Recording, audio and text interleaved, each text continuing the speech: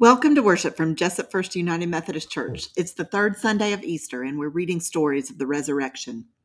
We celebrate Easter for 40 days because the risen Christ walked on earth for 40 days.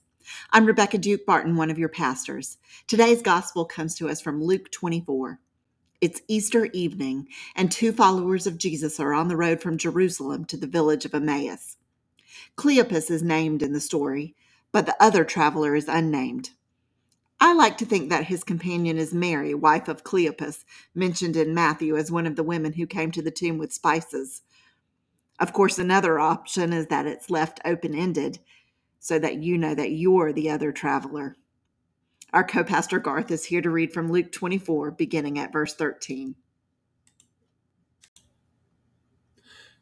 Now on that same day, two of them were going to a village called Emmaus, about 7 miles from Jerusalem, and talking with each other about all these things that had happened. While they were talking and discussing, Jesus himself came near and went with them, but their eyes were kept from recognizing him. And he said to them, "What are you discussing with each other while you walk along?" They stood still, looking sad. Then one of them, whose name was Cleopas, answered him, "Are you the only stranger in Jerusalem who does not know the things that have taken place there in these days?" He asked them, "What things?" They replied, "The things about Jesus of Nazareth, who was a prophet, mighty in deed and word before God and all the people, and how our chief priests and leaders handed him over to be condemned to death and crucified him. But we had hoped that he was the one to redeem Israel. Yes, and besides all this, it is now the third day since these things took place. Moreover, some women of our group astounded us. They were at the tomb early this morning, and when they did not find his body there, they came back and told us that they indeed had seen a vision of angels who said that he was alive. Some of those who were with us went to the tomb and found it just as the women had said, but they did not see him." Then he said to them, how foolish you are, and how slow of heart to believe all that the prophets have declared. Was it not necessary that the Messiah should suffer these things and then enter into his glory? Then, beginning with Moses and all the prophets, he interpreted to them the things about himself in all the scriptures. And they came near the village to which they were going. He walked ahead as if he were going on. But they urged him strongly, saying, "Stay with us, because it is almost evening, and the day is now nearly over." So he went in to stay with them. When he was at the table with them, he took bread, blessed and broke it, and gave it to them. Then their eyes were opened, and they recognized him, and he vanished from their sight. They said to each other, "Were not our hearts burning within us while he was talking to us on the road, while he was opening the scriptures to us?" That same hour they got up and returned to Jerusalem, and they found the 11 and their companions gathered together. They were saying, "The Lord is risen indeed, and he's appeared to Simon." Then they told what had happened on the road, and how he had been made known to them in the breaking of the bread. This is the word of God for the people of God. Thanks be to God. I ran across a conversation on social media asking people to tell a sad story in 3 words. Do you want to hear some of the sad stories? Please don't go. Sometimes love hurts. Wish I could. Lost a friend. No more chocolate. Let this pass. Help me, please.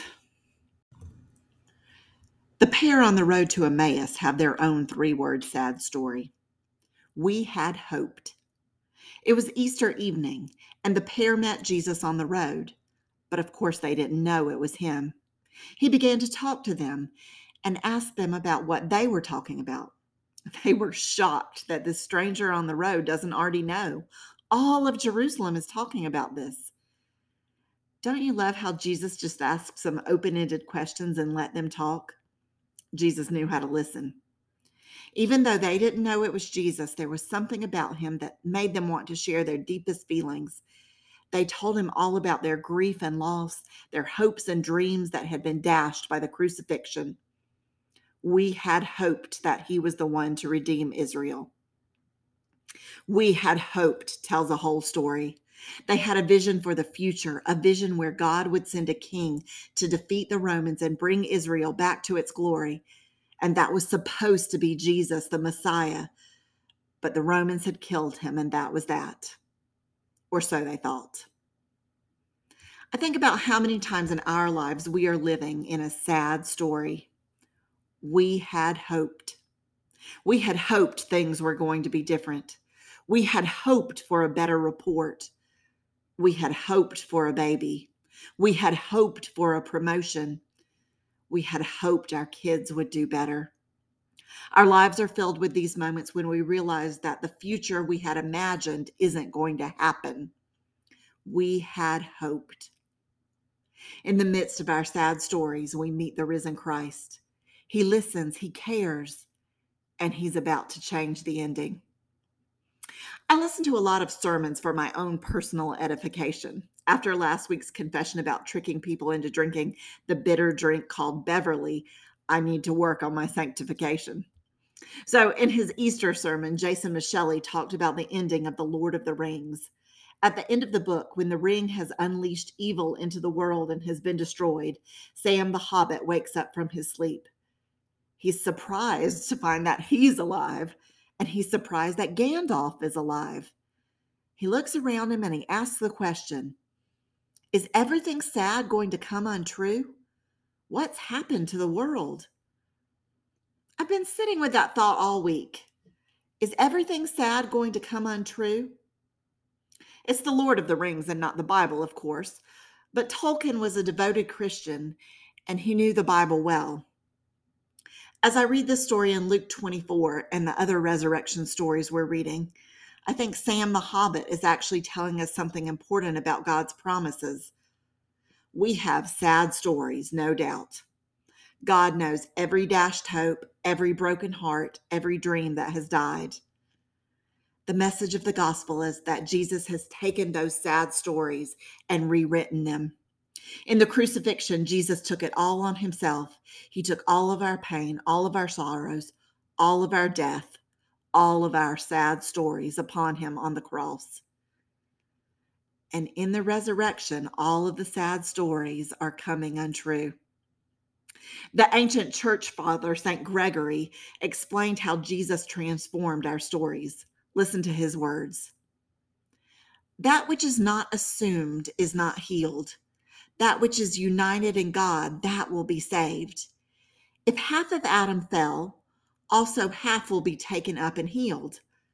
But if all of Adam fell, all of his nature will be united to God and all of it will be saved. Let's think about that.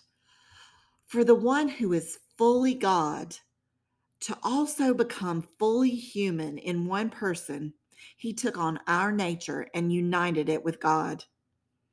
In walking all the way through death and coming out the other side, Jesus assumed, in St. Gregory's words, he took on all of the nature and all of our sad stories. Isaiah says he was wounded for our transgressions, he was bruised for our iniquities, and by his stripes we are healed. You see, the scripture teaches us we are united with God through Jesus, and we will be healed. We will be saved. Jesus is the firstborn of the new creation, and the sad story that began with Adam has come untrue in Christ. Luke doesn't tell us for sure which scriptures Jesus pointed to as he was talking to the pair on the road to Emmaus, but we can imagine. He went through the scriptures to help them see what God had in mind the whole time. I have no doubt that Jesus went through Isaiah and showed that his suffering wasn't an accident.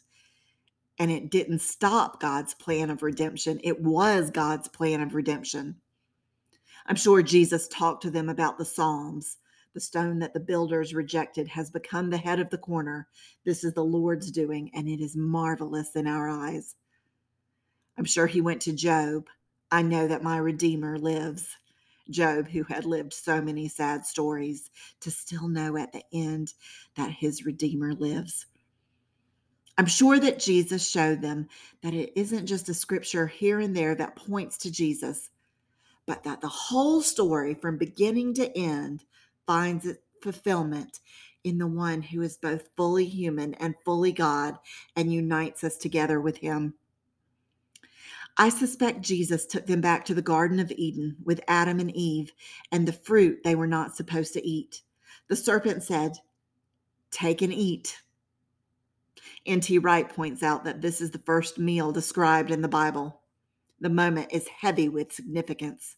The woman took some of the fruit and ate it, and she gave it to her husband who was with her, and he ate it.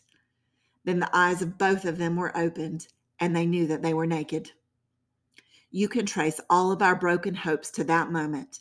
Death itself entered the world. Creation had fallen. Jesus helped them to see the story of the scriptures. And now Luke is helping us to understand it because he echoes the story of the first meal in the first creation with the first meal in the new creation. Look at verse 31. He took the bread, blessed it, broke it, and gave it to them. Then the eyes of them both were opened, and they recognized him. Do you see how he undid everything that happened in the fall? Take and eat. This time it doesn't carry a curse, it carries a blessing. Their eyes were opened, and rather than realizing their own vulnerability, they recognized the risen Christ, the one who is fully God and fully human.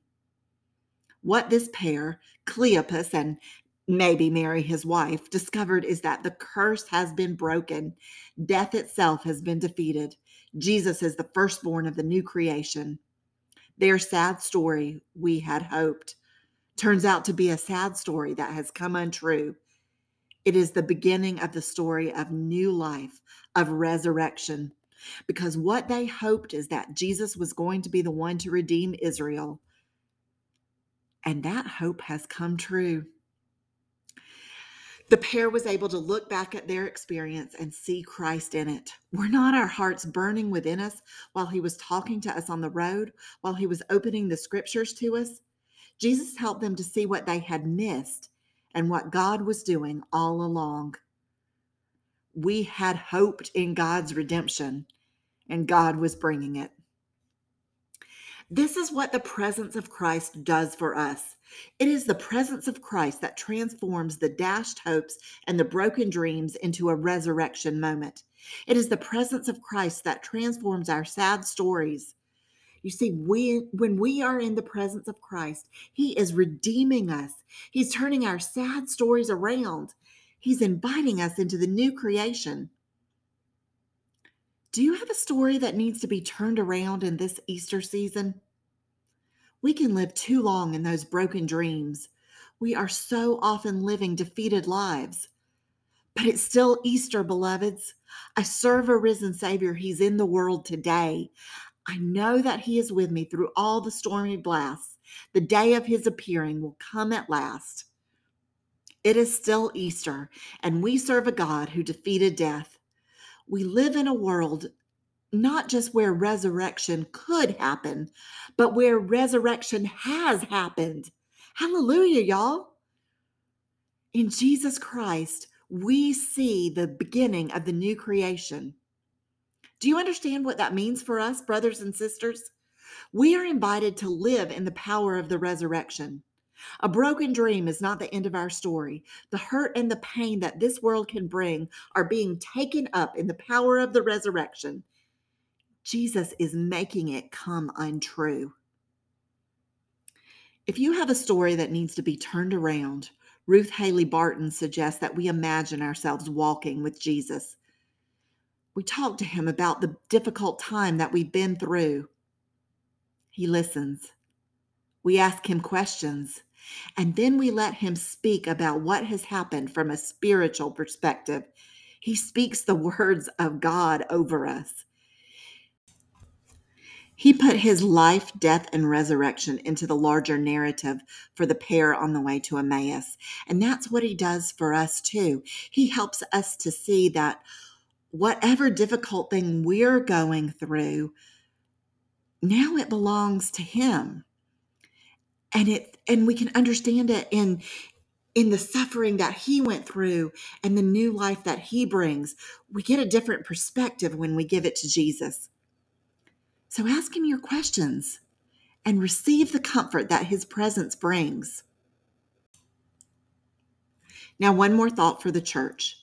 Cleopas and his companion knew Jesus when he broke the bread. That broken bread harkens back to the meal the night before he died when he prepared his disciples. This is my body broken for you.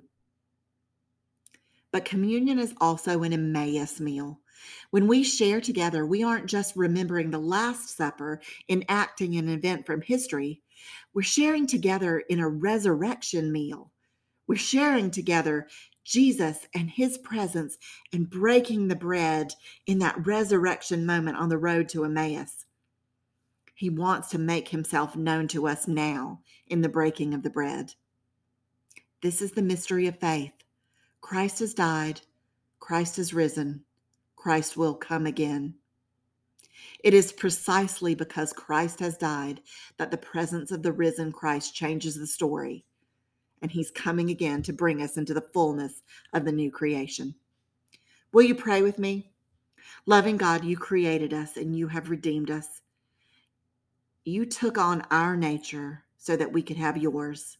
Send your Holy Spirit as a comforter. Heal our hearts, turn our mourning into dancing, making us the new creation. In the name of the risen Christ we pray. Amen.